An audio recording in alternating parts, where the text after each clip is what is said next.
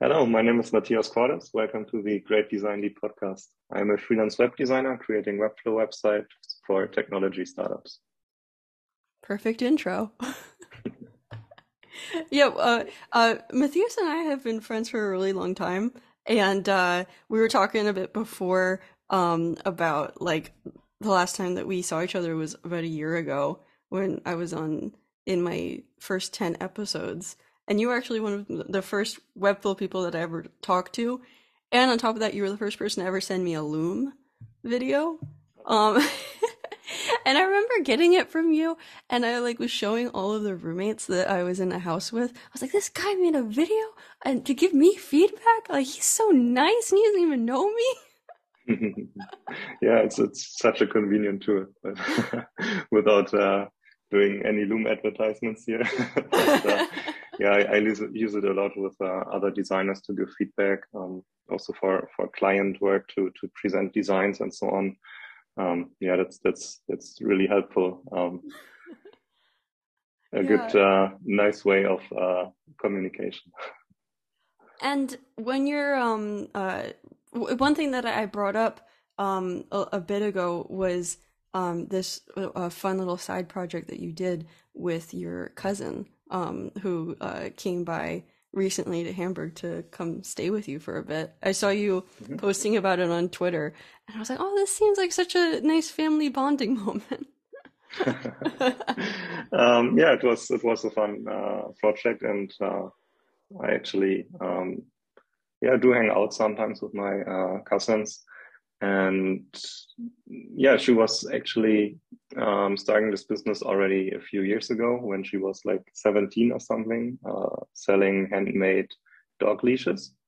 And back then, she was using online platforms such as eBay Kleinanzeigen, it's called in Germany. I think it's comparable to Craigslist. So it's a platform where you usually go to sell or buy secondhand things, but you can also use it like as a platform to sell your own stuff. Also similar to what's it called again? Etsy. Yeah, Oh yeah, exactly. yeah. Yeah, but she was using this platform, and then later on, she actually approached me to help her set up a simple website with a form where clients can submit custom requests for their leashes, like what types of color, what length, and so on, depending on the leash they'd like to have for their dog. And now recently we decided, so I think she's been doing the side business now since 3 or 4 years already. Yeah, we decided to come together and make this website, which was one of my first web design projects actually. And yeah, yeah, it's a few years old now, and my design skills also were not on the same level. So yeah, we thought it's a good time to build a professional online shop using another tool as well. Back then, I used WordPress for creating the basic landing page, and now we're using Shopify. So it's easier for her to actually manage inventory, add new products, and generate invoices and all that stuff that's related to selling products online. Was that a little bit of a change of pace for you outside of websites for startups? You're like, oh, e-commerce is Yeah, kind of fun. yeah, it was really refreshing, and I was also curious to know like what's going on in the e-commerce fields, what are the latest tools and options one has. And yeah, I mean, I already had some experience with e-commerce. Before I was freelancing, I had an agency together with a friend, and we were also creating some web shops. But it's definitely something else from what I usually do. So, well, I usually work with technology startups who need marketing websites. It's different from building an e-commerce shop. I use the same process for starting this type of project, but techni- the technical requirements are often way, yeah, really different. And also, given that we only had 2 days, or we gave ourselves a challenge to build this thing in 48 hours, yeah, it was a different process, and we had to really think about what we spend time on, what we can allow ourselves to spend time on in order to get this thing live in the given time frame. I think I mentioned it in one of the tweets that my cousin also wanted to have a new logo or to make a small logo refresh, and we spent 60 minutes in total on a logo. So I'd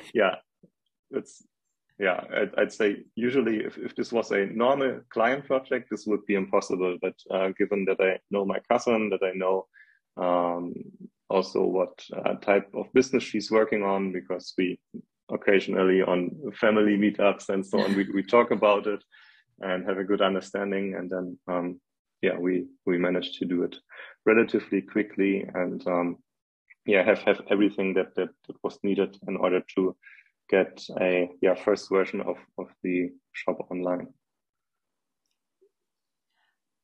I was talking to somebody this weekend who said that his first project he ever did was a project for free when he was 18 years old.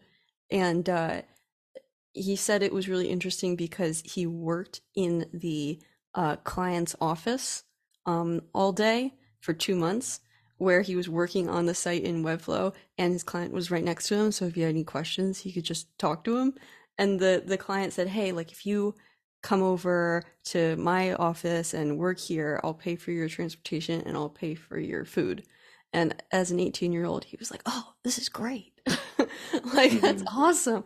And he's like, what else am I going to do? I've never done any projects before. And so was it a little bit of a change of pace to have this person physically next to you all day while you're working on something instead of this person being behind a screen? I'm just curious. Yeah, it is different. Like, I mean, the entire atmosphere, I'd say, is different. It's not like you have dedicated meetings to discuss a few things. It was more like a 1 day long workshop. And Yeah. sometimes my cousin was working on her thing or her part of the project, like adding the different products. I was trying to set up the homepage of the shop. But then in between, if we wanted to ask each other questions, we were in the same room, so we could just ask our questions or work on something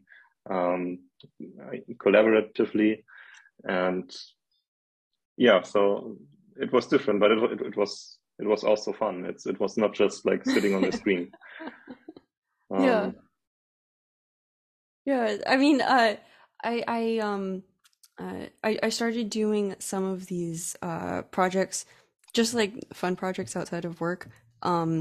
So outside of my day job and then outside of freelancing and then just like another level outside of that. And I started really focusing on what's the word? On copy and content, because I noticed that a lot of projects tend to fall apart at the content copywriting stage, especially if you keep that towards the end. And I started getting really frustrated about that. And so I started doing these little workshops with people that I knew, where I would have them be like mock clients and things like that.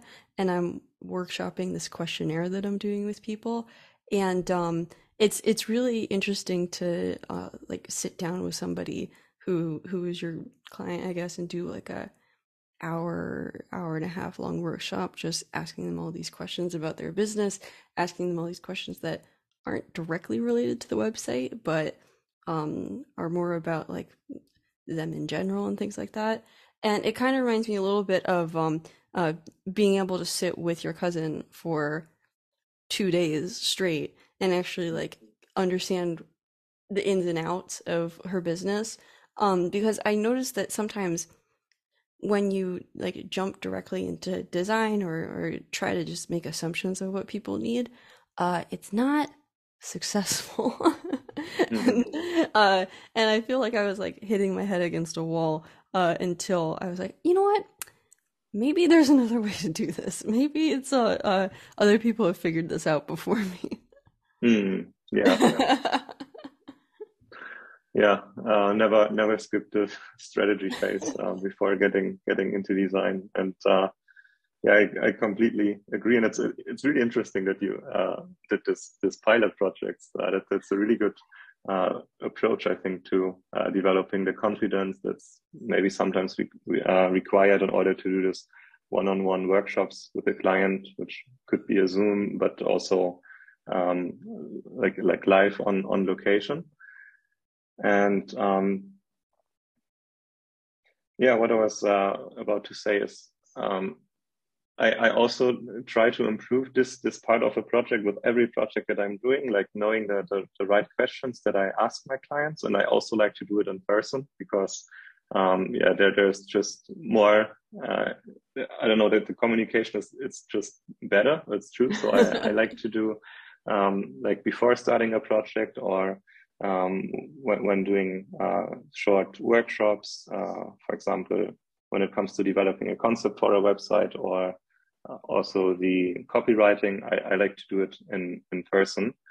Mm. But I also know that when I do this in person meetings, that usually I'm more tense, or it can be very exhausting, especially when those in person meetings are really long. With my cousin, it's different, but when I go to the city and meet a client there in their office and meet the team, and then maybe have a short presentation, and I'm there for an hour or two, and I'm driving home.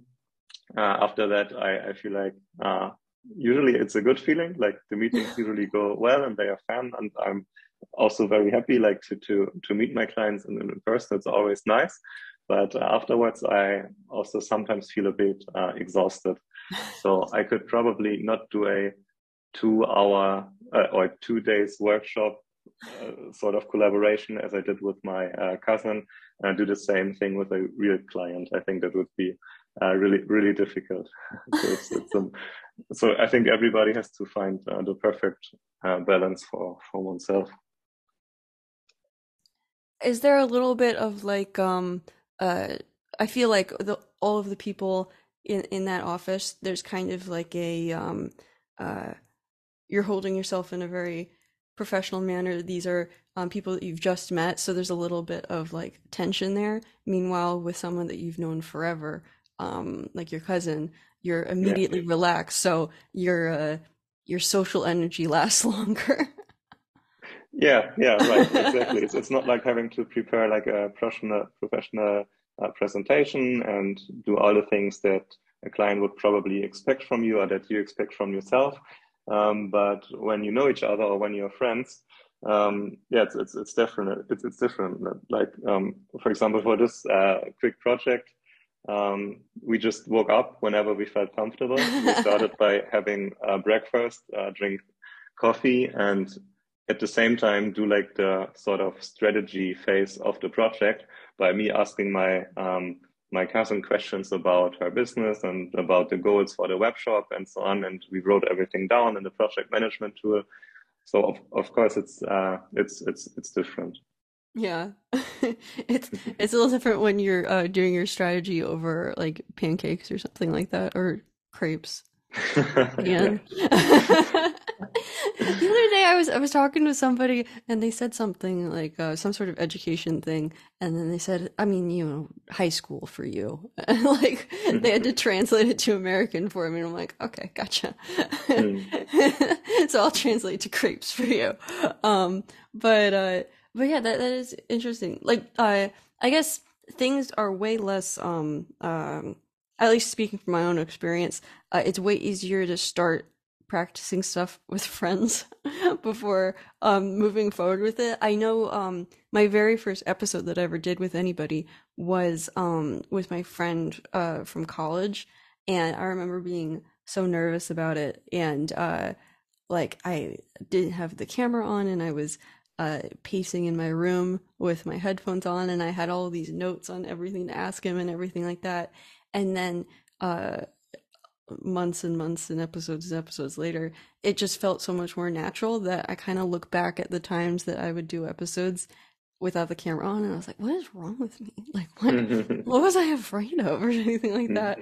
And then so with the workshop thing that I'm doing to try to understand content, the first people that I did it with was I went through my LinkedIn and tried to group friends of mine in whatever industry they're in. So I have a couple friends that are in banking, a couple of friends that are in architecture and things like that. I just picked a random industry, picked architecture, and then I reached out to a couple of my friends who are architects and I said, would you be willing to hang out with me for an hour?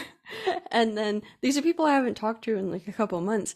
And it was so nice the response that I got. They're like, oh yeah, sure. Mhm. Why not? Yeah, who cares? And doing the workshops with them, I learned so much about architecture. I found out there's an executive architect, which is somebody who like make sure everything, I don't know, it was really interesting to actually sit down and try to understand the problem before jumping into it and trying to make assumptions. But yeah, it was a good step to try to feel more comfortable with something, because now after doing the questionnaire a couple times, I feel like if I did it with a complete stranger, um I think I'd be fine, which is, I don't know. When I first started, I'm like, oh no, it's a little intimidating to Yeah, try to get yeah, to the nitty gritty of their business when I know nothing about it. So yeah. it felt pretty good. Yeah. Yeah, it's probably yeah just to practice.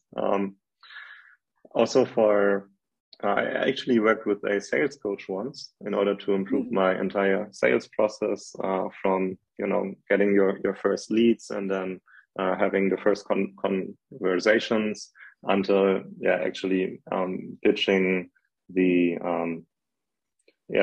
pitching the project or the type of collaboration, how you can work together. And that was also really interesting because he noticed really fast that I actually didn't want to focus so much on sales in this meeting, but he noticed that this was the part I was still struggling with, and that it's something I could improve on. So whenever we had meetings, we actually did those staged sales calls where he was a yeah not real client, and yeah, I had my set of questions that I wanted to go through and things to say, and yeah, it was really impressive to see the progress, like how I became better in every call, and then also felt more comfortable in real sales calls.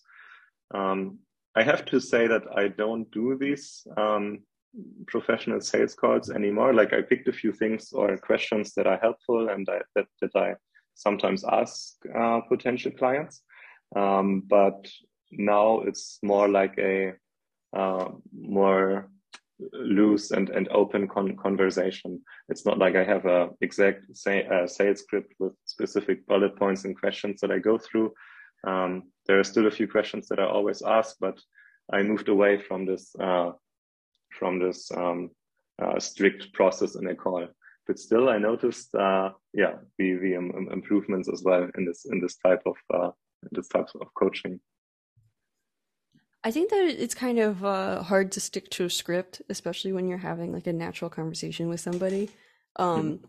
because I that's part of the reason why I don't really have questions for my podcast, because um, if a conversation kind of naturally goes one way, I kind of feel awkward throwing my questions at them and then Yeah, dragging them to my side of the conversation.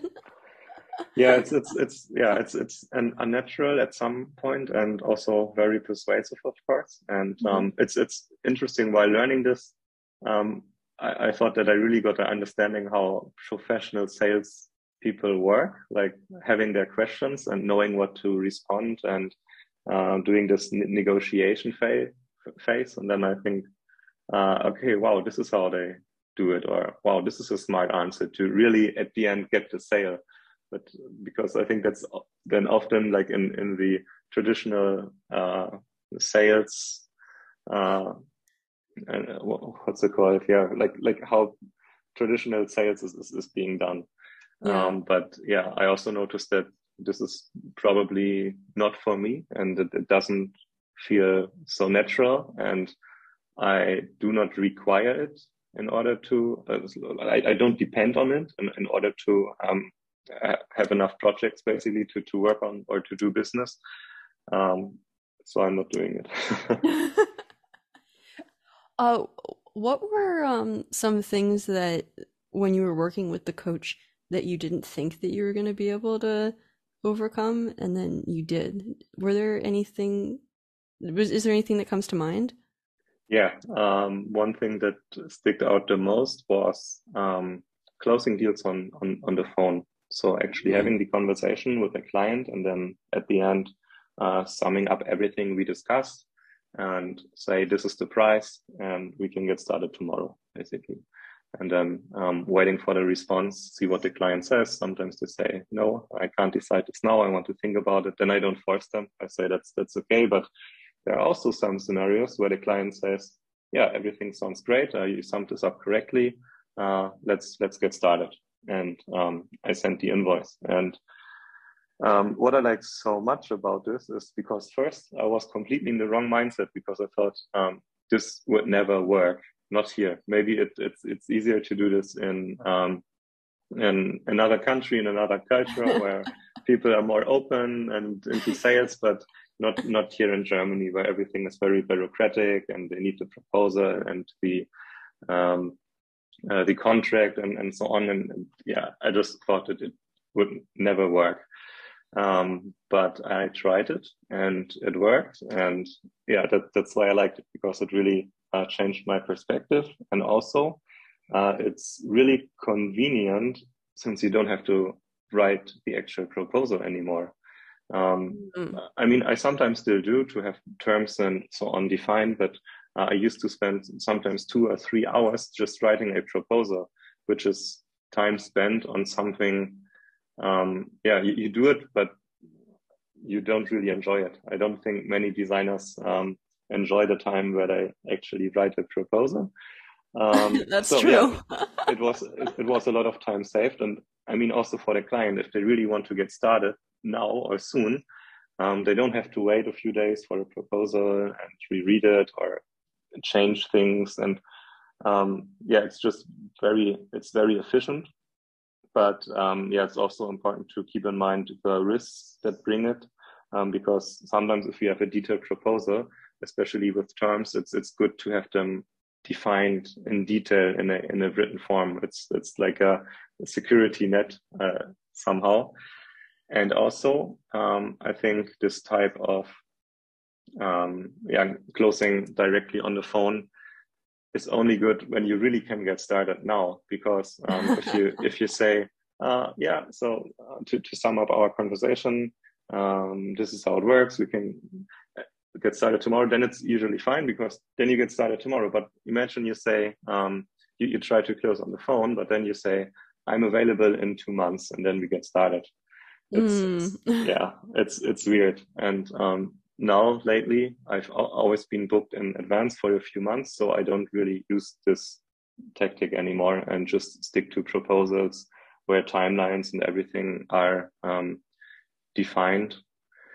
And yeah, but it's something interesting I learned, and also I think it's a skill one developed, and you can use it anytime again if you want to. So let's say you are in a situation where you don't have that much leads coming in, or you start a new business and you want to sell a new service. Maybe it's coaching or anything.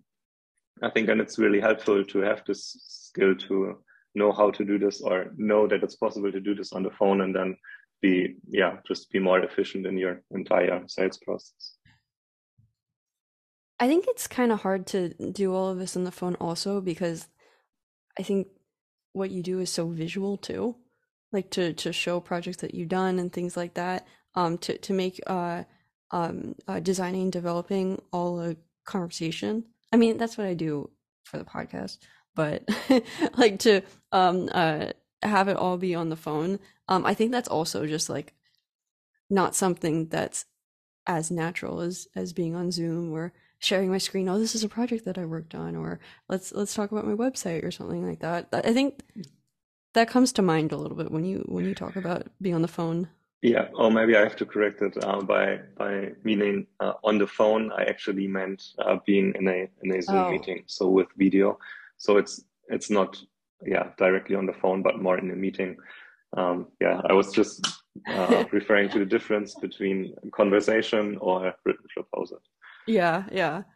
Oh, so when you say the difference between countries when it comes to sales calls and kind of how people talk in business, um I I guess the opposite of I don't know if the opposite, but like if I'm trying to think about an example from my country, I think about like Joe Krug and Raymar, and they talk about how they went when they were in school. They studied sales, and they the word salesman is like such a um uh I don't know, like something they always wanted to be when they grew up, and studying how that whole interaction works is something that they did throughout their life.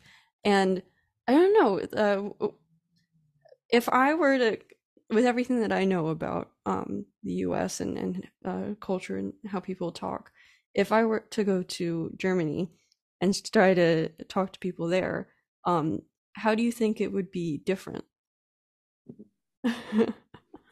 Yeah, I only can tell from my own perspective or perception.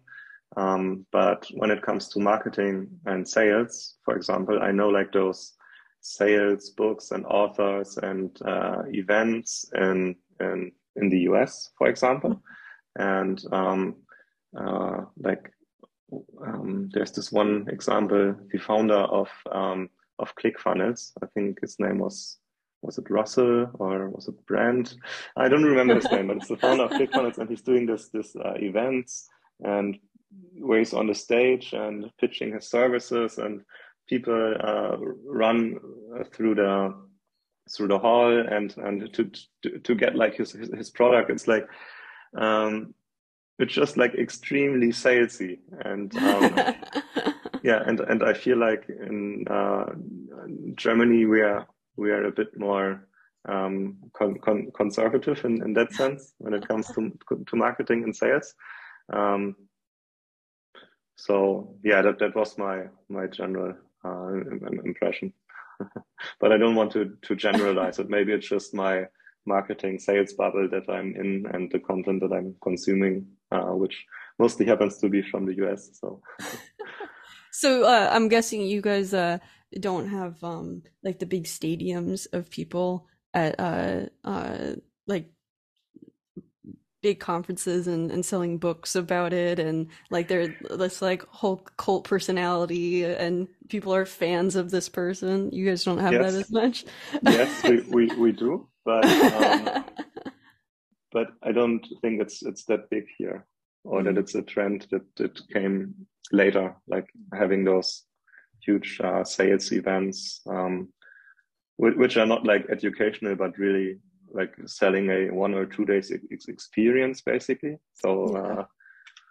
yeah, I mean those can be fun. I attended a few events as well. I do not anymore, but um, yeah. Anyway. Um. Uh. So outside of work and your day to day, um, in the last year, I can tell you that there were a couple of things that I did and accomplished that I didn't think I was going to, or things that I was like really afraid of from the last time that you and I spoke. And this is really silly, but the thing I was really afraid of is was driving a rental car. And in I had been living in Philly for a while, and I had never driven any cars that weren't like cars in my family or things like that, or something that I learned how to drive with. And so I don't know why, but I was so scared of driving somebody else's car, and I don't know, afraid that I was going to crash or something like that. And that's one thing that I did this year that I was so nervous about. And once I actually did it and pulled it off, I was so proud of myself. So, since the last time you and I talked, were there any things outside of work that you didn't think that you were going to be able to do, but you did it anyway? Mm, no, not really. I mean, one important change that happened in the past 12 months, I'd say, was that I moved in together with my girlfriend. So I was living here at my apartment, it was a shared apartment that I shared with a friend for a long time. And at one point he moved out and my girlfriend moved in.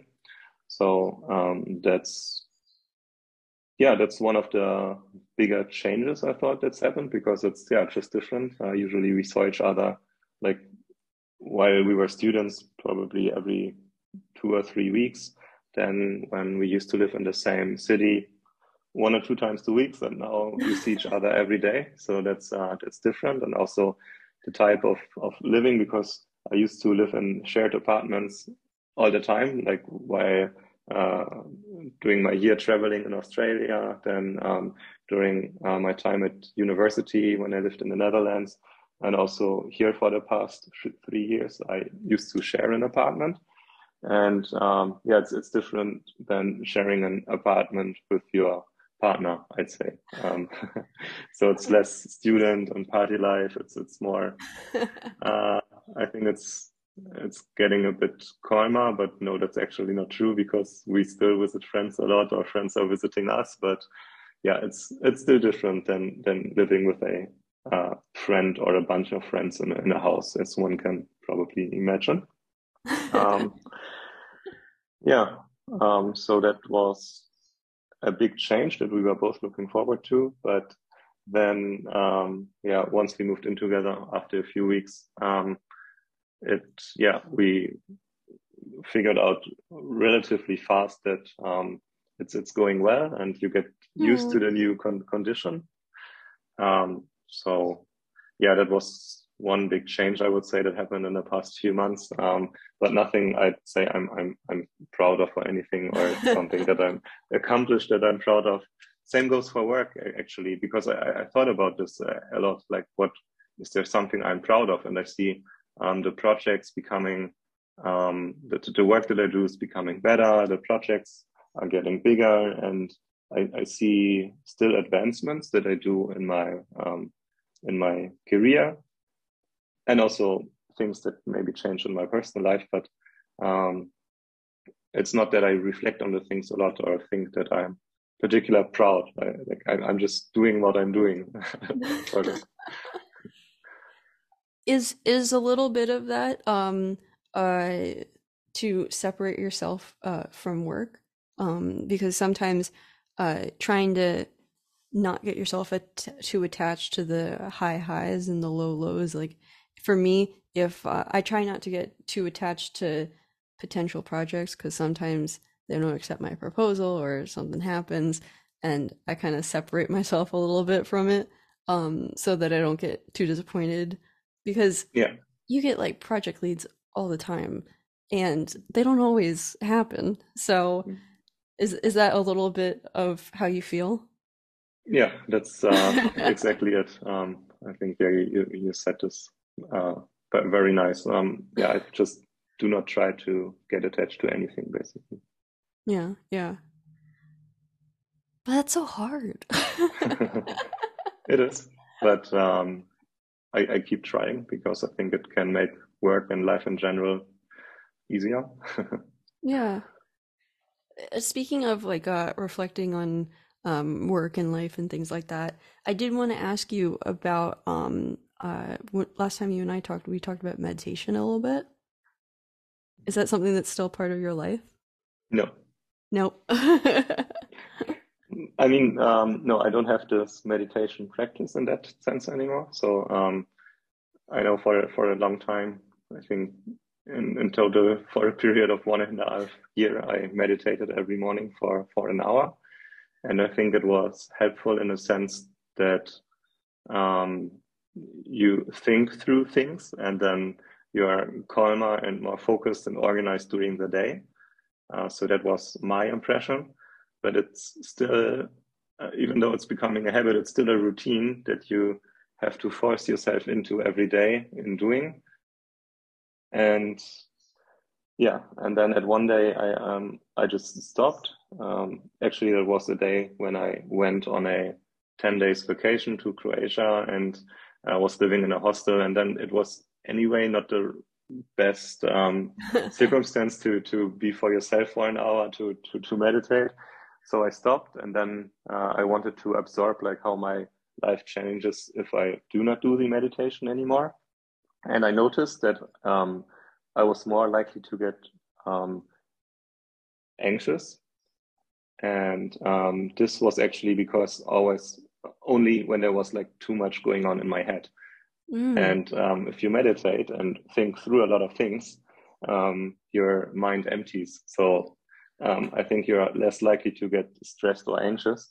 But now the way I'm dealing with this, or the things that I do for my own mental health, is not really having any practice or routine anymore, but just trying to stay alert and listen to your body and to your mind, see what's going on, and examine like when you're feeling stressed or unhappy, where is this coming from? And I do this just during the day whenever I feel this coming up. So maybe someone could still call this a type of meditation or a meditative lifestyle, being constantly aware of those things. But yeah, that's then usually just for a few minutes, or we're going for a walk, or it's not on a schedule or anything. It's not forced anymore. And yeah, that's actually how I go about a lot of things, routines that I had in terms of self improvement, or how you want to call it. So, for example, I also said like I work out 3 days a week, and I always do this in the morning or after work. And I had a strict routine and schedule, and I also try to get rid of this. So, because I think I know what my body wants. It wants movement. It wants balance. So when sitting on the computer all day, I automatically want to do some type of workout. Maybe not the hardest workout in the world, but a type of workout. So I don't need to schedule, because my body will tell me when it wants to work out, and then I automatically do the workouts now and then. So that's what I thought, and I think to be true, but I need to verify it. Yeah, like it works for me now. It worked for the past few weeks, but I think I have to test it if this will still be the case for a longer period of time. Will I still do my workout without putting it in my calendar? Yeah, it's still an open question. That kind of reminds me of do you guys wear the Fitbits or the little wrist workout trackers in Germany? My mom has one, actually. She uses it to track her steps, because she wants to do 10,000 steps a day. And I never told her, but I'm actually not a big fan of these types of devices. I mean, if it works for someone, it's great, but I don't like to measure and quantify everything that I do in my life. So I would not feel comfortable doing this. When I used to do a lot of running, I also always track my time and try to get better and better. But you're constantly in the stage of, I want to get better. And you look at the numbers, and I don't know, I think it can be a bit stressful sometimes. But what it could be good for, that's just how I think about it, is when you actually want to adopt a new habit. So you can hold yourself accountable, and you see, wow, for the past 3, 4, 5 months, I actually did my 10,000 steps every day. And once it became a habit, you don't need to watch anymore. You don't need the measurement. You just do it automatically. It's really funny to me sometimes if I remember friends of mine, we would go on like a walk, or we would do some sort of exercise, and their watch would die. And they would be upset because they're like, oh, I didn't get the exercise in. And it's kind of funny because they kind of forget that their body will track it whether or not their wrist exists, like their watch exists or not. And they're like, oh no, this is such a waste. Like, why did I go on this walk? I'm like, aren't you here? Yeah, it's weird. Like this thing we have that we want to accomplish things, or check this off, or add it to our timeline or anything. I remember once Facebook became a thing when I was 16 or 17 or maybe 18, I don't know. I was posting things, And I wanted to make sure that it looks nice, like when you scroll through it, that it looks like a nice story. I don't think, do they even still have this timelines on like profile timelines? But I don't know. I wanted to have my birthdays there and my travels and have it nice and organized to yeah, be able to go back in time and have it like as an uh like a thing, like a check mark that you have to make. And it's the same with to-do apps. Like when I put things on my calendar, no, Yeah. on my to-do list, like adding them there and then crossing them directly, like checking them directly so they disappear again from the list. Yeah. But when I started using lists, I had this times where I just added them and then directly got rid of them again, which is so stupid when you think about it. But it's this gratification I think that you get from having a list and then just yeah, being able to confirm that you did it. I remember I used to make those lists and I used to add wake up and eat lunch on the list just so that I have more things to check off. But yeah, that is interesting what you said about uh kind of being more habit than having all of these things to manage like all the time um consciously. Mm-hmm. Because yeah, like working out and things like that, like if your body really doesn't want to and your body just really wants to sleep, maybe that has some validity to it. Yeah, maybe. um, yeah. By the way, since yeah, just while we are talking about this, this also goes for my calendar, for my calendar.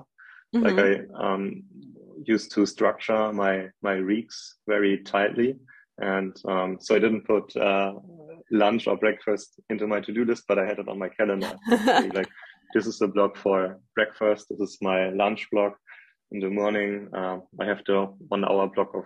I had used to have the 1 hour block of meditation. Then I have um, client one project and so on, and but basically I put everything in it, also my workouts and the times. I scheduled times uh, for every week when I will spend time with my girlfriend. So when we will go out and have a dinner or anything. Yeah, I also got rid of that on my calendar. Um, so I started removing a lot of things and try to have it more empty and just do things intuitively or the way I feel like doing them. Um, because I think that's more natural and you don't live your life out of your calendar anymore. Yeah. And yeah, and in the beginning, I used to have this strict calendar and structure and how I spend my time. And I don't think that's a bad thing actually, because it gave me a feeling of structure and security. And I know, okay, I will be doing this then and this then, to the other thing uh, at another point in time.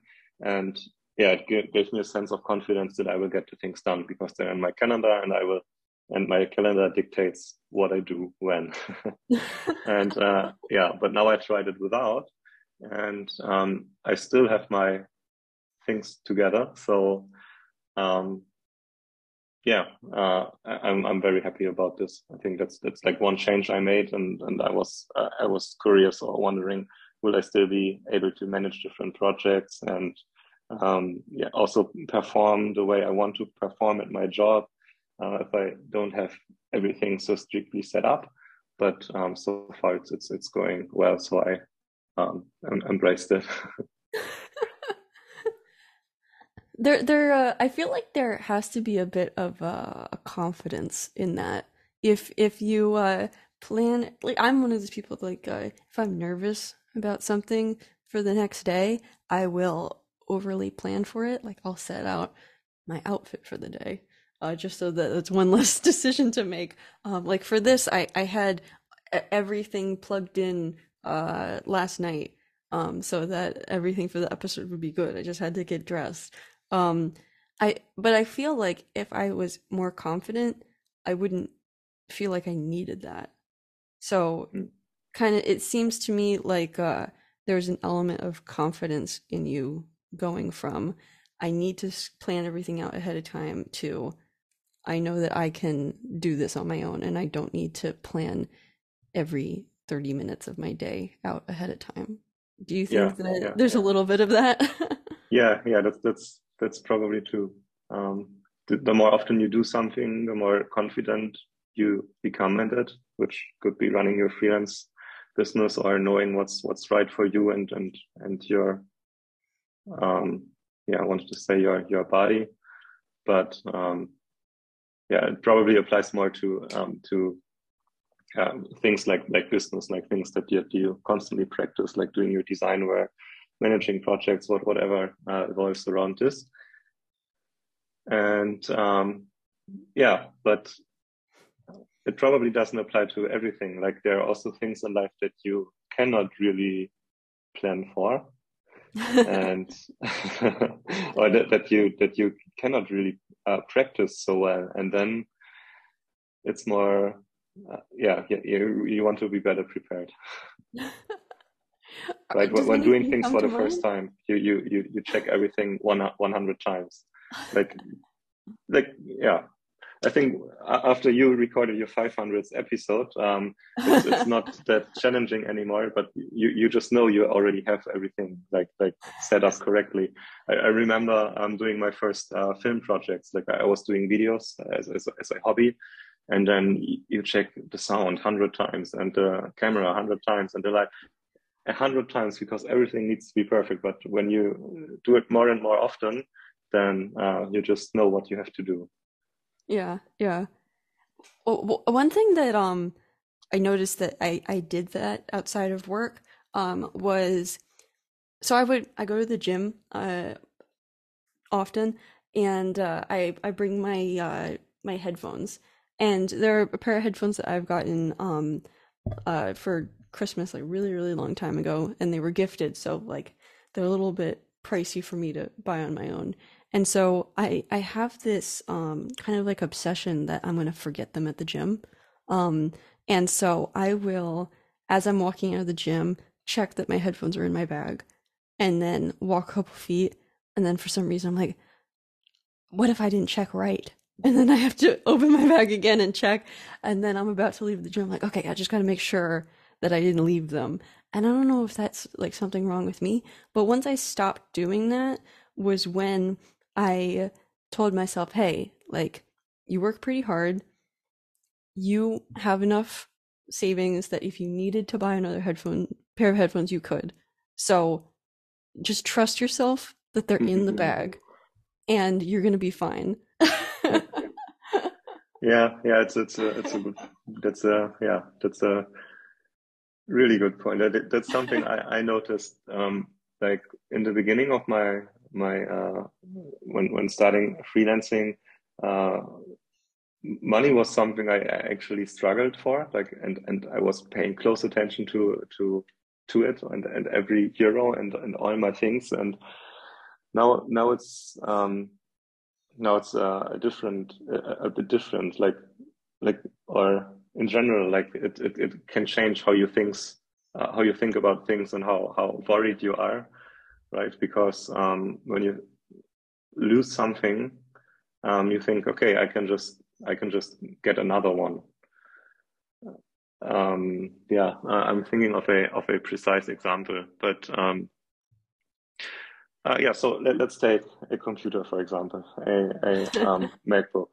I remember when I got my first fancy computer, and I had to work so many hours and spend so much money in correlation to what I was making. You know, I didn't want anybody to touch it. I checked, I'm exaggerating. I had it in my bag. I checked 100 times. Is it really there? I placed it in a bag so it didn't get any scratches or anything. And now my computer is not like a fancy, also nice device. You know, like computers usually look great and everything, and I don't know, you don't want them to scratch or anything like people can probably relate to when they have a new car. Now I relate to my computer more as simply as a tool that I need for working and that I'm using all the time. And when I when it gets a scratch or anything, so be it. I don't worry about it anymore. I don't want to spend energy about the scratch that I now have on my new computer. I just wanted to get work done. And if it breaks because it happens sometimes during work. And then I get a new computer. It's still a lot of money, but it's just a tiny portion in comparison to the value of the tool for your business. One more example. I this is not business related, but I lost my phone recently in the subway. I was out on the weekend. It was late. I was actually coming back from a concert that I visited was with my brother, and I was losing my phone in the subway. I don't know how exactly I lost it. I probably left it next to me on the seat or something. Then I got out of the subway. Then I noticed, okay, I have a problem because I can't contact my friends that I wanted to meet up with. I don't know where they are going. I can't really buy a ticket that I usually always buy via the phone. So it was a weird situation because you notice how dependent you are on the device. I couldn't make any bank transfers for my business or privately because I do this via the phone or with my phone to verify the transaction. So yeah, I thought through all these things. Then I went back into the subway to drive home. And I got into a conversation with a few people that were on the subway as well. And we were talking about where you're going. And I was like, yeah, I'm going home because everything else currently is difficult. My plans, had to change because I lost my phone. And and everyone was like, oh no, really? Shit, you lost your phone and all the information. And they were trying to comfort me and could probably relate to the situation and how you usually feel and how I usually felt when losing something. But in this situation, I wasn't attached to that phone that much anymore. And I know it's possible that one loses its phone. And in the same night, I just bought a new phone. And so, yeah. It was not a big deal for me anymore. And this is partly, okay, maybe I'm not that attached to my phone anymore that I used to be. Maybe I just am more aware of the situation and know that I need to accept that I lost my phone. But also, thirdly, I can now afford, because I have a job, I'm not a student anymore, I can afford to buy a new phone or to simply just buy a new phone. And that's I think is interesting. And anyway, I didn't buy a new phone. I got my phone back because some nice person working at the subway gave it to we call it Fundbüro, a place where you go where lost things are being collected. Oh, the lost and found? The lost and found, yeah. And I was actually able to, using this tracking feature to see how my phone was moving to the lost and found, or was being moved to the lost and found station. Okay. I started rambling a little bit. How did we get here? I'm imagining you watching it move, and you're thinking like, okay, this is either somebody that is very charitable and they're helping me find it, or I am watching the person steal my phone. Yeah. Yeah. It could be both. But I loved it. So I think even if they wanted to steal it, they couldn't really do anything with it anymore. But I'm not 100% sure of how this technology works. Just a pretty glass mirror for them to play with. Other than that, there's nothing they could do with it. Yeah. But yeah, I don't know. When you talk about the difference between university you and you now, do you ever think about with how you feel now of okay, I have this piece of technology, it's not as extremely unreplaceable precious item that I can only have one shot at owning, and you feel different about it. You're like, well, it's a tool and I have the resources to replace it if it is lost or broken. Can you imagine talking to yourself before and University U, seeing this precious item with even one scratch on it. You're like, dude, what? How'd you let a scratch on it? What are you talking about? This thing is irreplaceable. It's precious.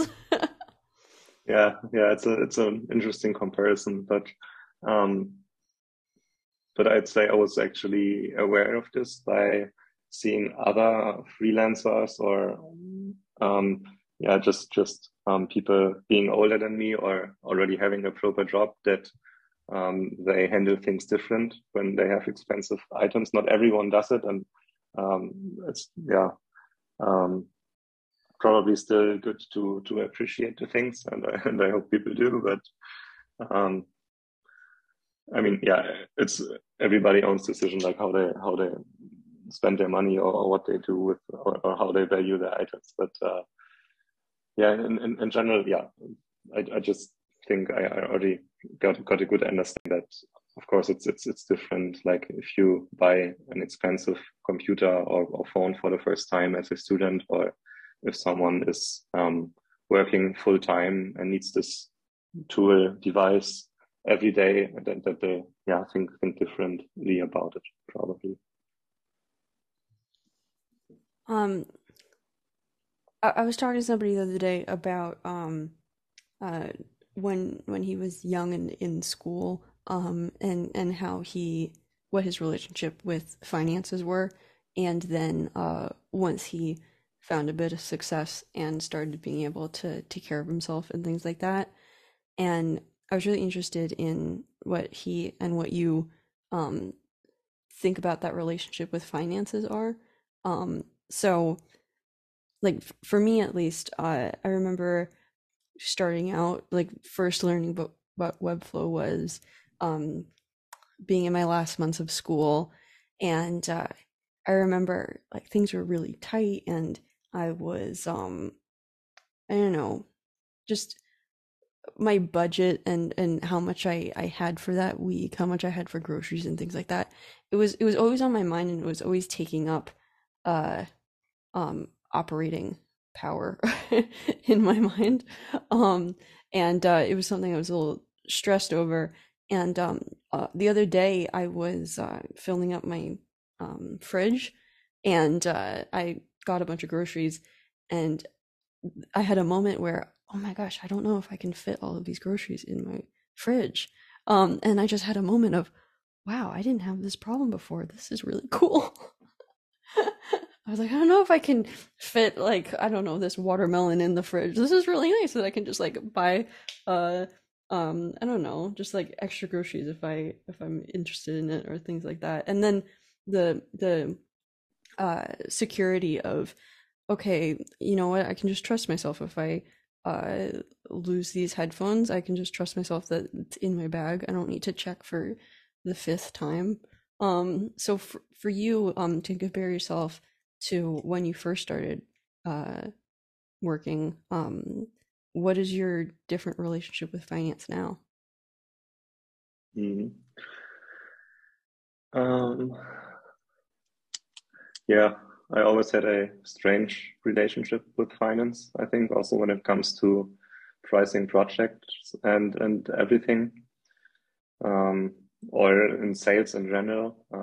Yeah, you're trying to convince people to spend money, and or maybe when you're increasing your prices, now you're charging more money, but you could do it for less, maybe. But that's of course now how you have to think as a freelancer, or how you or how a business should think probably. Um, and I think one deserves to raise prices once the value of your work increases as well. So that's one different perception that I have.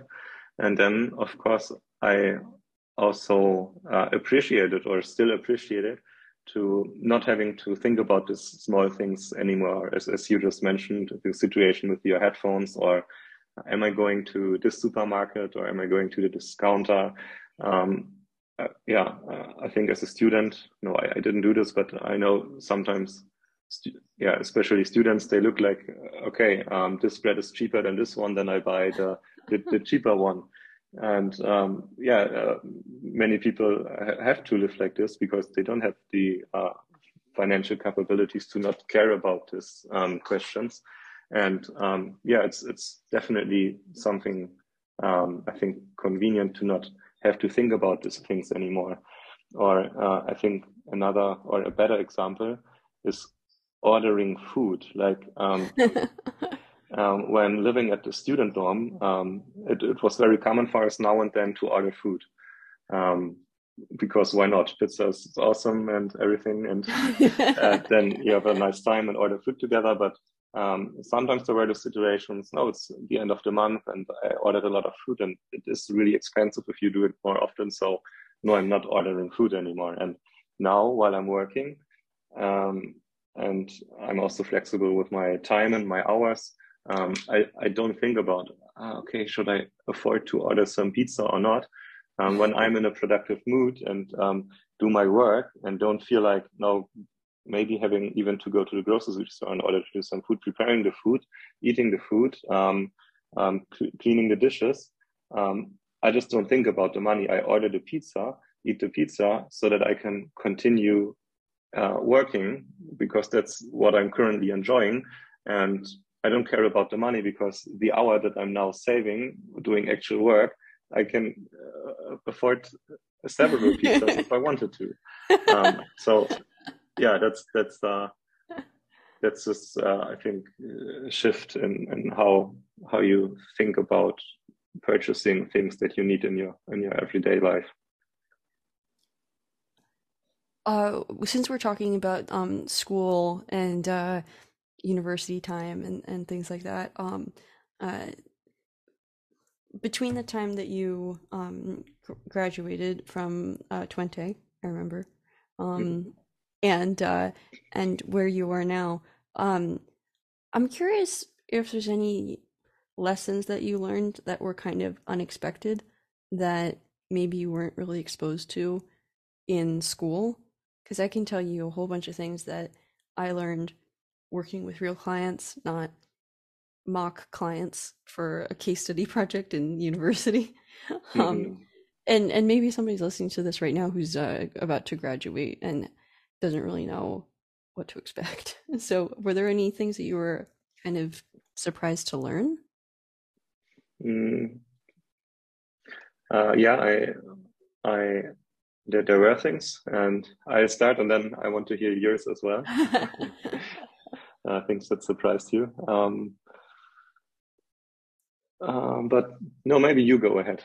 Then I have some time to think about this and maybe add to the things that come to your mind. um, I learned that when it comes to Americans, contracts are king. And uh, sometimes it's very helpful to go to a lawyer to get a contract template put together, especially a lawyer that specializes in web design. Because I recently invested in a contract, and the lawyer that put it together for me, I read through it and I didn't realize I was just reading through all these different pieces about copyright and all of these things that protect me financially and legally. Uh, if this client gets sued, like I can protect myself and things like that. And reading through that, I realized that there's so much that I didn't know about American law. So that was interesting because I worked with a client, and then my contract was so weak that I missed out on compensation because of that, because my contract wasn't strong enough to reinforce it, which really sucked.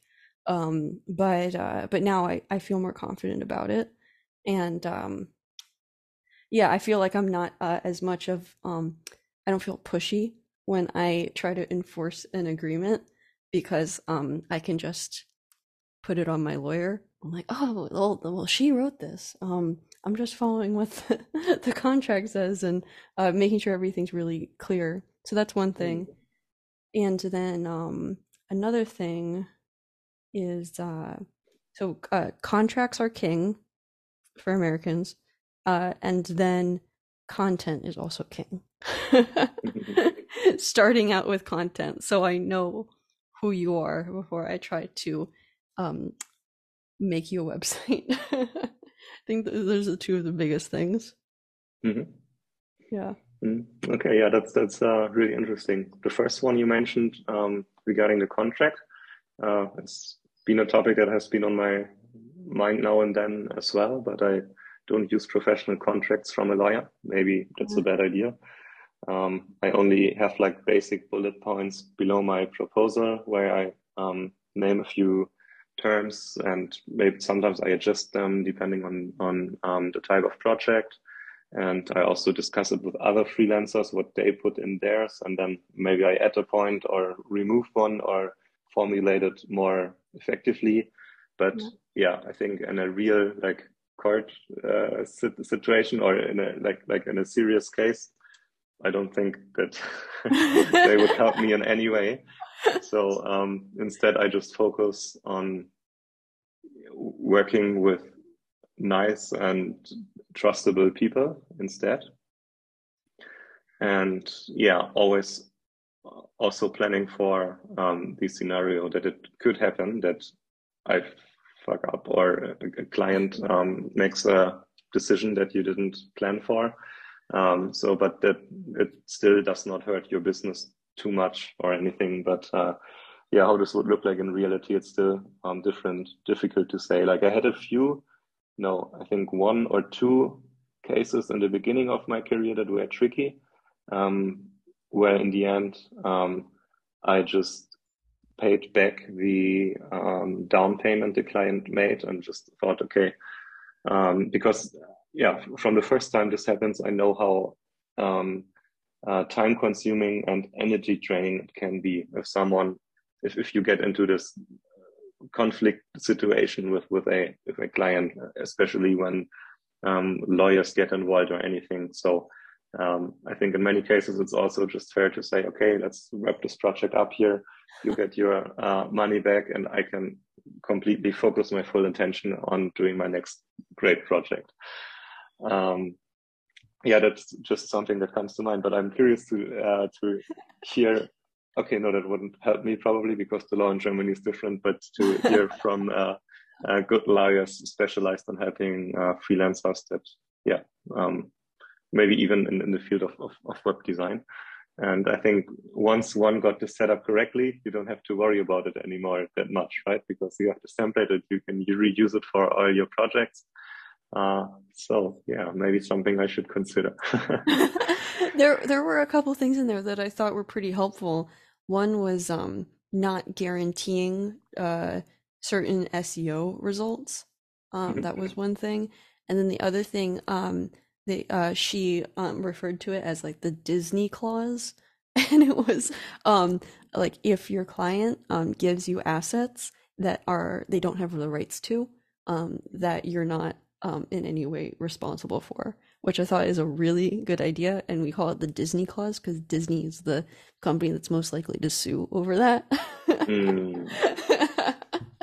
So I can actually Yeah, that's a really good share one. this template with you in case you work with people in my country and want to know about our laws and stuff like that. Yeah, so sounds good. I mean, just in general to see what they speak about, what topics they cover would be interesting to read. Yeah. Um, yeah.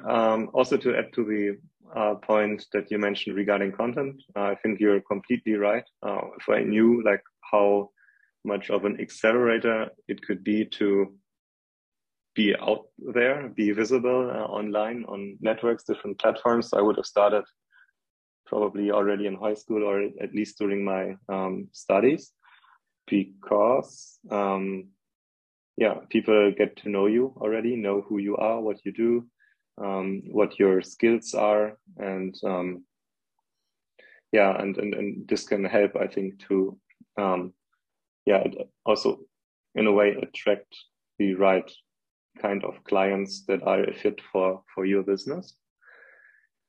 And of course, the earlier you start, or the easier it can be for you to find your first clients.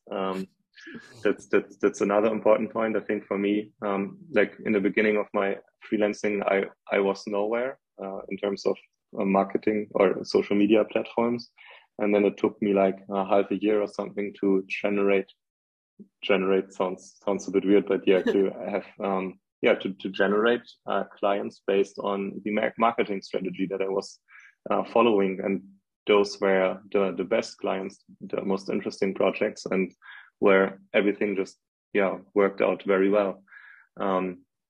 And by best clients, I don't mean that the specific person behind the client, but just in terms of how a business or a client fits to the problem you're solving or to your business. It's just a better fit, because you sort of target as well. Like, for example, I specialized in working with tech startups, and by doing marketing, I can speak to founders of tech startups and not get the request from a business in an industry I cannot relate to at all.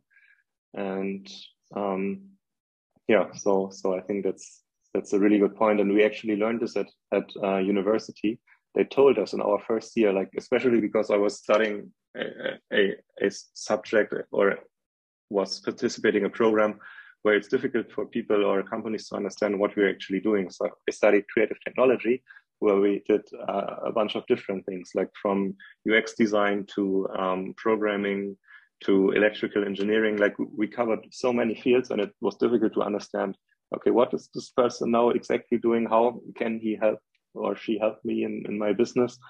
And so they told us, like, build your own portfolio website. And we had a course just in the first year, in the first semester, for building a website where we can show off our work so that companies see what we are capable of doing. And yes, it's great to have your portfolio website out there, but it doesn't help you in any way if nobody sees this website. I mean, you can link to it to in your CV and in your resume when you apply for a job, or show it during a job interview. But if you're freelancing and you try to reach out to many businesses, then the website with portfolio items alone doesn't really help you. And I think that's the big difference between just having content, but then having content where it can actually be seen. And when it gets seen, it can really help you with your career. I think that I remember people that I went to school with, and I saw them as really talented and really like their projects were really good. When they were in person, I thought communicated really well. And then when it came to actually trying to show what they did to an employer or in an interview or something like that, or to a client, something was missing, and it was hard for them to show on a website if they were using like Squarespace or something like that, or to actually communicate it. And there was a part of me that said, oh, I think that person would probably look at your work so different if they were just in the room with us when you presented it, because everybody thought it was so cool, but that last step was missing for them. And that was the thing that it is so much better when you spend a lot of time making websites. That last step, I think, is what all of Webflow does for so many businesses around the world. Yeah.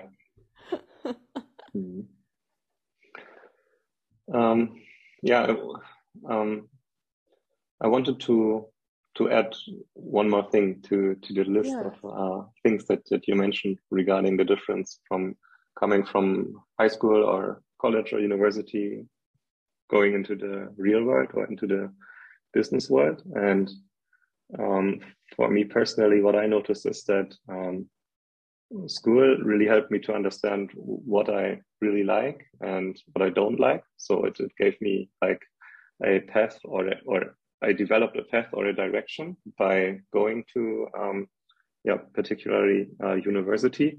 but it didn't train me for the skills that I'm going to require when actually being on the job. And I think that's the same for working in a company or having your own company or being a freelancer. And so that, yeah, the actual skills that you need in the real world are different, because the skills that are required change so fast, and also the tools that you're using change. And yeah, it's just also different, like doing practical projects or theory in at school, or do it in the real world for the client. So I think one thing that's really important to prepare is, or that could be a great way to prepare for the real world, real business world, sort of, or for the career, is yeah, similar to your approach. Just test things, like invent clients and build a website for them, and see what tools you are going to require, what skills you will have to learn. And I think if we are being honest, it doesn't take that much to learn one specific skill that's valuable to a business. So if one suddenly decides, okay, now maybe at the point where they have completed their school, when they then decide, okay, I want to be a freelancer for this and that reason, I think it's possible to develop a skill in order to run or start freelancing within a few months, maybe 3 months or 6 months, just using the time to work 24/7 on developing this skill, and then you're ready. Then you have something that you can offer to businesses, and that can help you make a living. One of my favorite Joe Krug quotes of all time, and there's a bunch to choose from. My favorite one is if you want to I think it's, if you want to be chosen for $10,000 websites, you have to already have made a $10,000 website. And so he's talking about like people who are starting out and things like that. And he's saying like, hey, if you want to be chosen for this kind of stuff, you have to go and prove that you can do it. And so you're not going to be chosen out of the blue just based on your smile. Like you got to be able to make these mock projects and show that you have these animation skills, or show that you have these design skills. And that really helped me a lot. And I remember talking to him about that. And yeah, what you're saying now, taking time to develop the skill and with no other distractions is kind of hard. And I know people along their Webflow journey that they moved in with their parents and dedicated this time where they didn't have like a part-time job that was distracting them. They didn't have school that was distracting them or anything like that. And I'm really excited to tell you that I have this little plan for myself. I've been working, I think I told you when I first started this job, I've been working in an insurance company as a UX designer, 9 to 5. And I was coming up on a year working there. And I was talking with my boss and I said, hey, is there any way for me to be part-time so that I could have 2 days of the week where I just work on Webflow stuff? And he thought about it for a little bit and he said, you know what? Okay. Like, we'll give it to you. Yeah, if you want to work 3 days a week and then 2 days a week you can do freelancing or Webflow stuff, go for it if that's what you really like. And I thought about it, I'm like, oh, this is amazing. So this ability to work on all of these, to workshop that whole process that I was telling you about, to make all of these clonables and things like that, I'm excited about it. And so we'll see how it goes. Yeah, it's an interesting way of either transitioning, like only working part-time and then having some sort of stability.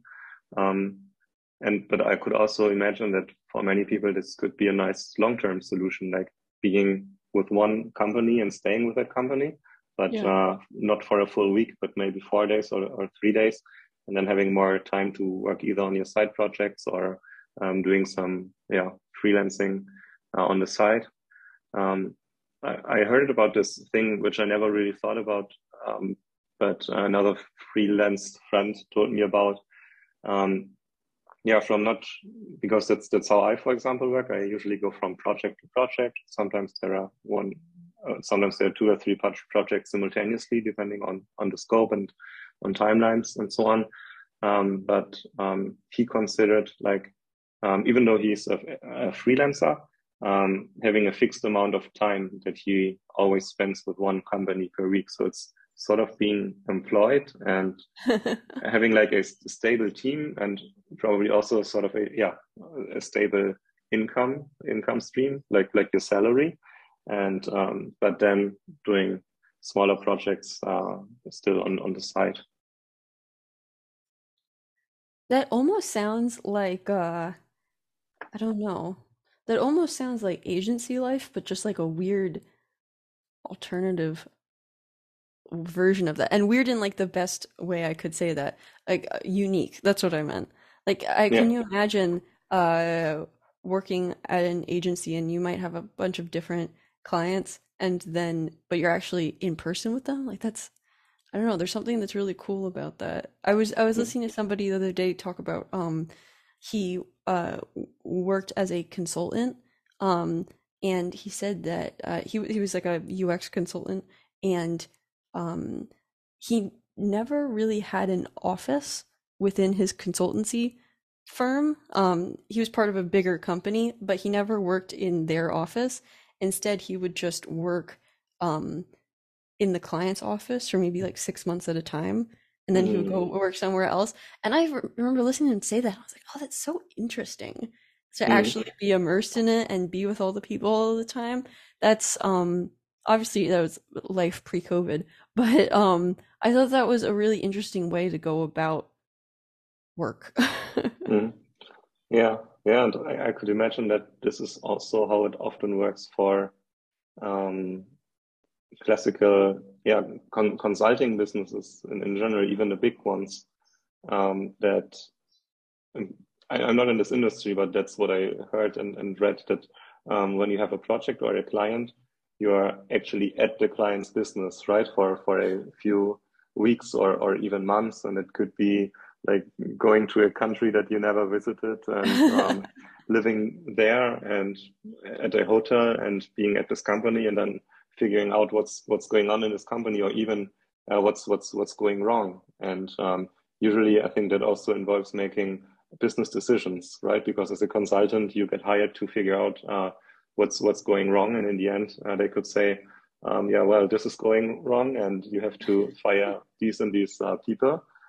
Um, yeah, so it's probably, yeah, I would imagine it's not for everyone. Like it could be a difficult job to move locations, to work with different people, and then also being the person that comes from the outside, telling them in the inside, like in the company who are working there for many years, what they are doing wrong or what's going wrong in the business. I can imagine that being like the most intense imposter syndrome of like I'm coming to your business and I'm going to tell you you need to restructure even though I've been here for 2 months. Yeah, yeah. The level of confidence you probably also need in order to be or that you need to show in order to that make you trustworthy. Because there will be so many people fighting back probably. No, it's not true what you're saying. My department did so and so. Yeah, you need the facts. Then. But I don't know. I mean we're talking about going different places and traveling to the client and spending time in person and things like that. Um, but even like doing this podcast and talking with people every week, um, I don't really think I have that problem of feeling that I'm missing something by not being in person with anybody. Because at the moment I'm kind of in this weird state. Maybe you have this too, but based on the timing of where I was in life when COVID hit, I was halfway through college. And so my last 2 years of college were completely online. And then my first job outside of college, they shipped me a laptop. And so I've never met anybody in person. Every client that I've ever worked with um, has been online. I don't think I was ever physically with anybody. So I feel like there's a part of me that I don't even know what I'm missing out on because I was never exposed to it. Um, and now I'm kind of looking at my life moving from here and thinking, okay, well, if I can work pretty well online, like where does that mean for me to live? Where does that mean for me to travel? What if I want to w- go outside of the US for a month or something like that? Like what would that life be like where I could work from my computer and just be in other countries for a month? It's I don't know, I think it's really interesting. So what comes to mind when I tell you about this like weird lifestyle that I have? Yeah, I mean, it's probably not common for most people to, yeah, being able to do their job from their computer, and as a result, often working from home. For me, this usually means I'm alone at home during the day, and the only social contact, so to say, that I have is, yeah, texting on Telegram or having the meetings, of course, the online meetings. Yeah. I feel comfortable with this. I actually enjoy not always being surrounded by people when doing my work on the computer. I think it's like for the type of work that we are doing, it's very beneficial actually to not constantly being distracted, and yeah, also having some flexibility in terms of when to work. When it comes to locations, like where you work, I mean, it's your choice, right, to be in your home office. So, and once the feeling arises that you are missing out on being around people while you're doing work or anything, it's still possible to work in a co-working space, I think. I even had clients inviting me to their business to work from there if I want to get out now and then. Oh, that's so Uh, nice. yeah, it's really kind, right? They have the space, and I think it maybe sometimes it could also contribute to the collaboration. But yeah, for now I'm happy the way it's yeah, for how I'm being set up now. And I sometimes consider, of course, traveling and working from somewhere else. Um, I mean, I did quite a lot of traveling in my earlier 20s, and maybe this is one of the reasons I'm not so excited about it. And maybe another reason is that I really like to have my big setup here with the mic and the big screen and so on. And but yeah, it's nice to have this flexibility. But also, what I think is also true is that this, yeah, someone said to me, it's like this phrase, the grass is always greener on the other side, right? And then you have to desire to move, and it would be nice to work from there, and then you're there and it's actually nice for a few days, but then it's becoming normal, and a few months or years later you plan to move to the next location, and so on. So there might be some tiny truth to this, I think, even though I really enjoy traveling.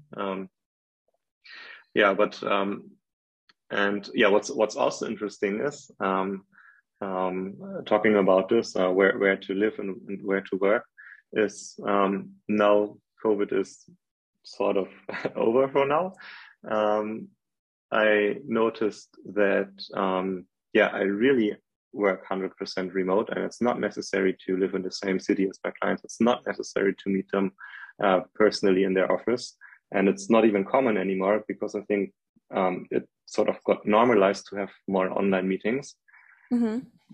There is no reason for me from a business perspective anymore to live here in Hamburg in the city. Mm. And I could move back to my hometown, to the countryside, where there's more nature, where there's the family and still some friends moving there, or maybe moving back there when they finish their studies or anything. Yeah, but at the same time, I enjoy it here in the city. I don't feel like I'm missing out or anything. So um, yeah, I don't feel like moving right now. But it's nice to know that this is possible in the future to keep your job, but being able to move to another place. It's really it's no matter what choice you make, it'll be your choice, which is really nice, I Yeah, think. Yeah. yeah. And there will be pros and cons for all the choices that you make in the end. But yeah, it's a nice flexibility. When you say when we talk about this, it I start thinking about like the talent pool out there for what you do. And before, when it really mattered where you lived and everything like that, um, I feel like it was like, do we know this person? Do we like them? Are they good at their job? Yeah, those are like the three things that everybody looks at when they look to hire somebody. Um, but I think that do we know them and are they good at their job um, would come second eventually to do we like them? Because I feel like after a certain point, when there are so many people that are out there that can work remotely, like maybe on one project it's you, maybe it's another guy from Greece, maybe it's an American girl, and you have a lot of the same skill set. I feel like at some point it's going to be like, is this guy a nice guy?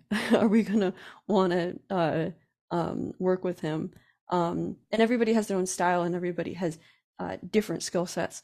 But I feel like that would work out well for you because you are a nice guy. But it's definitely interesting. Do you think that there's going to be a little bit of a shift in that of do we like working with this person? Are they on time? Do they work well with the way that we work? um, yeah, I think there is. And first of all, thanks for the compliment. And yeah, I think trust is becoming more important because you're not in the same room with the person, that you don't see what they're doing, if they're doing their work on time, if they're communicating well, if they are maybe just bad people. So and could harm the business without you seeing it. So I think trust is becoming more important. Like when you, I think earlier it was more difficult to do harm to a business without anyone noticing because the job is more basic. Like let's say, for example, you stand on the line in a fabric and you just have a very basic task, like I don't know, manufacturing, like putting things together, just a very simple task. There would someone be supervising you and see it immediately and replace you.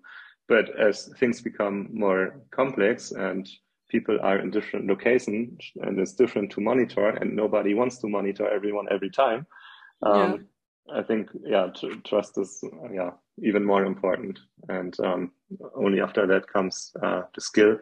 And if you have so many options out there, of course, you want to choose the person you can first trust and also the one that is friendly and that maybe has the same values and that you sort of can connect with or resonate with. Yeah, I think that's definitely true. What's also true, I think, is that while having all these opportunities and choosing talent from all over the world for your projects, that could be a web design project or whatever it is, I think there's also more competition, right? Because you don't just have to choose the professional from your own town, but you can choose anyone from anywhere in the world. And I actually had the scenario where, for example, I did not get a job because the client preferred to work from someone else who was living on the other side of the world and probably also way cheaper than me. And Mm, I don't know about the skill level. I don't know about how the communication works because they were different. They were in different time zones and so on. And I don't know if the client will maybe someday come back to me and say it was a mistake that we didn't decide for you. mm, Um, but what I do know is that at this scenario, I lost a client to someone else, which maybe would not have happened in this way like 50 years ago, where I do Yeah. like a handcrafting job in my local town, and there are just a few people with this specific skill. And I'm still not really worried about it because I think as long as, yeah, as there are a few things that you take care of, like when you have good values, you're trustworthy, you're fun to work with, and of course do great work, then you will be fine.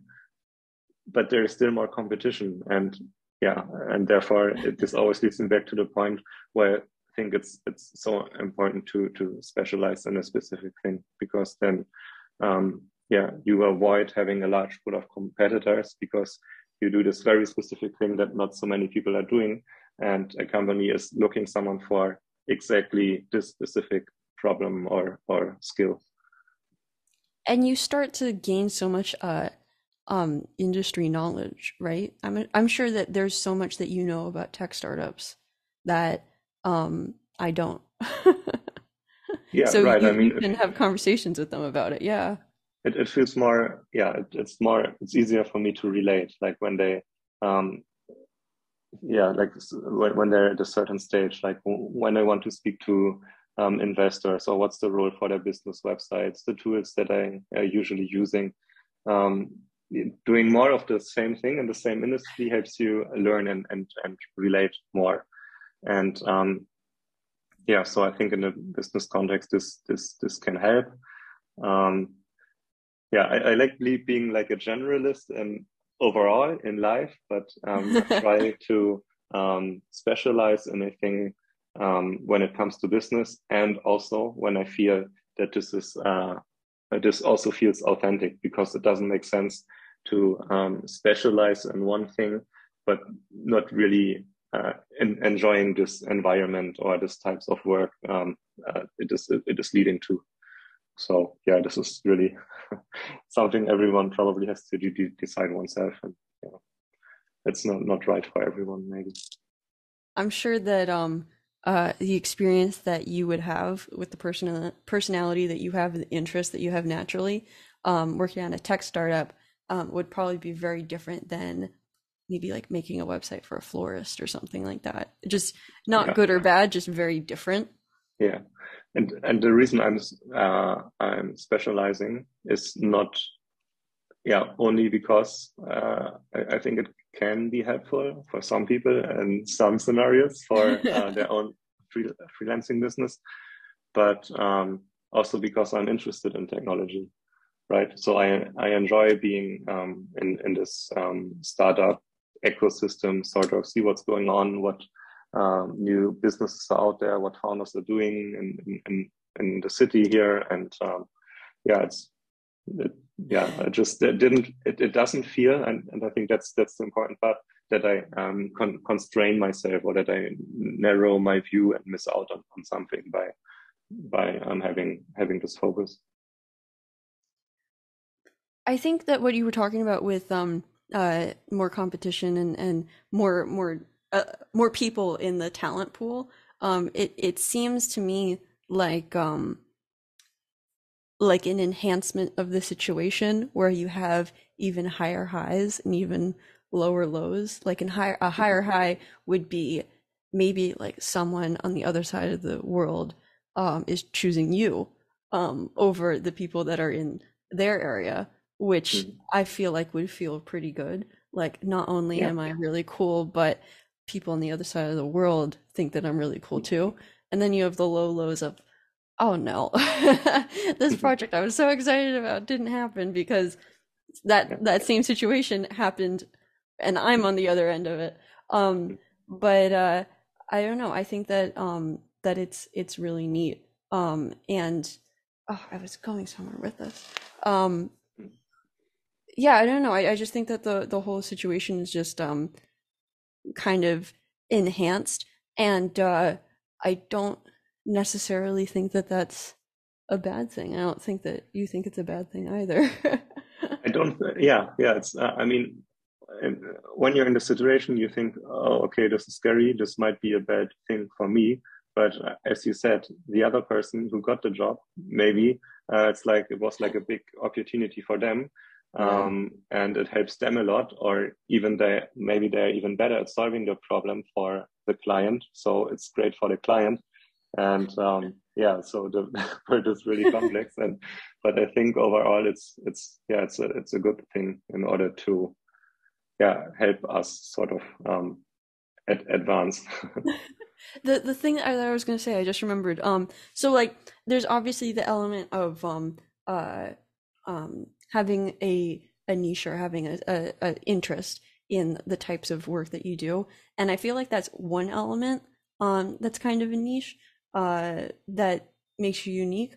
But I think another thing that especially since your personality and whether you connect well with someone, I think that's kind of like almost at the same level. Where you know how like sometimes you walk into a room and or you're at a party and you start talking with somebody and you almost have like this instant connection. It's because that person, you're like one of their three personalities that they really mesh well with. Mhm. And so I feel like having more content online or having more time of you talking and people kind of test driving your personality, I guess, by watching Mhm. your YouTube videos or listening to you talk on a podcast or something like that. I think that eventually might get to the same level of not only is he interested in me, but I mesh well with him. He's one of like my favorite personalities to Mhm. talk with. So I think that they might be two things that are kind of at the same level at some point. Mhm. Yeah. So yeah, who knows? Maybe somebody's listening to this and like, oh, he reminds me of a lot of my friends. I think we would get along. I think I should reach out to him. Yeah.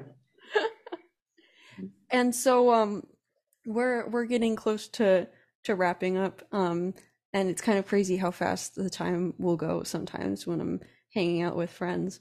Um, Mhm. but we talked about like the past year and we talked about work and kind of how everything's kind of been crazy in the last year or so. But when you kind of look forward to the next couple months or maybe like the next couple years for yourself, is there anything that you're really excited about or anything that you kind of hope might happen, whether it's work or personal life? Mm, One thing I'm looking forward to, I'd say, if I finally manage to do so, is to actually work less. Like I keep uh, falling into this. No, it's not a trap. Like it's my own standard that I set lower by actually adding doing more work that I want. Like I take on too many projects, I feel like, or I used to take on too many projects, and sometimes also did it for less money that I should or that I actually wanted to charge for a project, and then you end up in this weird situation. So first, you you have too much to do, like there's just too much work to do and you don't have free time. And second, you're doing your work for less than you actually value your time, right? Because you decided you sold for a lower price. um, yeah, this happened to me less often. It's more, I think, in generally the problem that I took on too much work. And what I'm looking forward to is actually to have the confidence now that it's fine to not always book all the time that you have and have a bit more few time, a bit more free time, and um, yeah, just having free time. So not working that much anymore because the past few months, I did a lot of those, had a lot of those phases where I worked at nights and also the weekends, and which was fine. I chose to do so, but I Mm-hmm. think for the other half of the year, I would like to really slow it down. Only work with one specific client for a longer period of time, and but also choose timelines that give me more free time and more flexibility, also to learn new things or start new side projects and so on. So a little bit more time for you in life Yeah. and having more less but more meaningful projects, I'm guessing. Um, I don't know if the word yeah. meaningful is wrong, just like maybe like I don't know. What would be the word that you would use for Yeah, that? it's a good point. So I think it's not meaningful, but yeah, I think simply less client work and more 100% creative work. Like Mm, that's not being dependent on a external party, so to say, or with the purpose to necessarily solve a business problem, but simply doing it for the fun of it. yeah. Yeah. That sounds right. And more hikes and more walks and more uh um uh friend time. Exactly. Yeah, spending more time with friends, more time in nature instead of the desk. I don't regret like how I did it the past few weeks or months by working a lot, but yeah, I think it's a nice balance to have a few months where you really um, focus on your work and but then also being able to relax for a longer period of time and taking everything not too so fast. Yeah. Well, what is it for you? Oh, my goals for the future? Or what you look Um forward to? I'm really excited about going part-time in next week. I go part-time next week, so I'm really excited about that. I've been looking Hmm. forward to it for a while. Um, I really want to make these clonables where um, I can do like a client project without waiting for the content for a really long time. Just like to fix that way that I feel like I kind of overwhelm clients by asking them for all of this content and they're not copywriters. So Mm. having a relationship with a client where it's I don't feel guilty overwhelming them. I feel like just feeling good about that interaction. That's That's something I'm interesting. looking forward to it. Yeah. That's a good point. I have projects with the same situation. Like it's always content is always the thing that can hold things back, and then it's yeah it's interesting to look for solutions to make this process better or the experience better also for the client if it happens that they can't, for example, deliver on time. I feel like it's easier for them to answer questions than to hand over a Google Doc with Mm, beautifully written content. yeah, yeah, that's a good point, for example, right? And I think that's also how copywriters work, right? Like professional copywriters, they ask a lot of questions, then they also do research and create the content for the client. So the client has only to look over it, edit it, improve it. Yeah. And Sorry, I didn't want to interrupt you. What else was there? the last thing is I'm really really excited about the month of September. So September I am going to unfortunately my boyfriend can't leave the US because of his visa and he just started a new job, so it's not really a good time for him to travel. But his parents invited me to go visit in Belgrade. So I'm actually going to go to Europe for a full month and work Nice. remotely from there. So Okay, you plan to work Monday it through, for. Mm. yeah, so like Monday through Wednesday, I'll be working American time, so I'll be working 3 p.m. to 11 p.m., which is manageable. Mhm. And then the rest of the time, I have plans to actually visit um, for about a week or so the place in Italy that my family is from. So they're from Palermo, and my great grandmother lived there. And so I'm very excited. And apparently there are street signs with my last name, so I might be able to find that. It's really nice. So I hope that the next time you and I meet, I can tell you that my clonables are going really well. Content is awesome. And I'll have a picture of myself with a sign that says Giordano. And then for Yeah. you, maybe you're working 4 days a week and maybe you have all of this really cool side projects to tell me about. I think that would be a really good way for us to do this again. Yeah. Can't wait for the next round. So, the way that I book in the podcast, uh, uh, if somebody's really interested in you and they're like, oh my gosh, maybe he doesn't have time right now, but I want to get on his waiting list to potentially work on a project with him when he has free time. I'm a tech startup and I really like his personality. So what would be the best way for somebody to reach out to you? Yeah, so when interested in working with me on a web design or webflow development project, I think the best way is my website, matthiascordes.com. And for other freelance designers who want to connect or share ideas or just like to have a conversation, I think Twitter is the best place. There I like to started to hang out more often this year, and that's the place where I have more like casual conversations. I did really like your Twitter thread of working on a project and then tweeting about it as you go through the different stages. So if I can put in any requests as like a Twitter follower, I would like more of those. Those are very cool. I might do that someday.